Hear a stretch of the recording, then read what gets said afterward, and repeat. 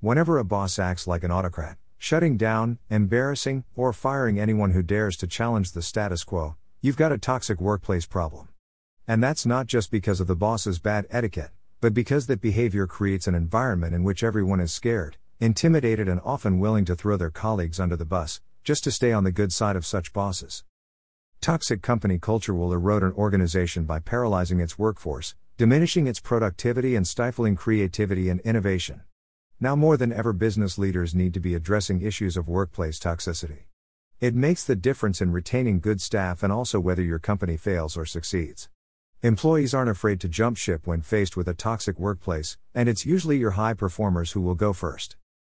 Greater than the biggest concern for any organization should be when their most passionate people become quiet. 10 signs your workplace culture is toxic. Company core values do not serve as the basis for how the organization functions. Employee suggestions are discarded. People are afraid to give honest feedback. Micromanaging, little to no autonomy is given to employees in performing their jobs. Blaming and punishment from management is the norm.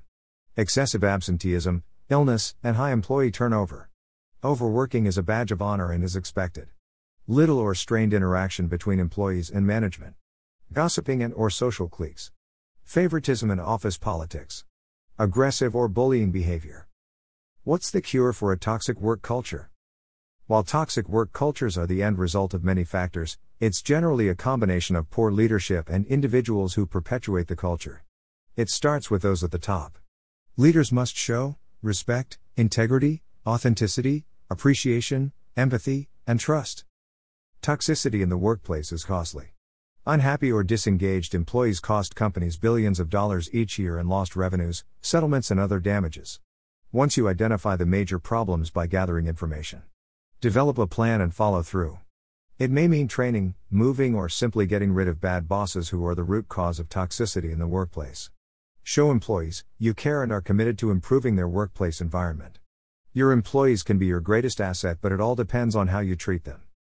Sadly, if you do not cure cancer in the root of the tree, not only will the branches and leaves die, but so will the tree. Greater than we have a culture where we are incredibly self-critical, we don't get comfortable with our success. Mark Parker, CEO, Nike.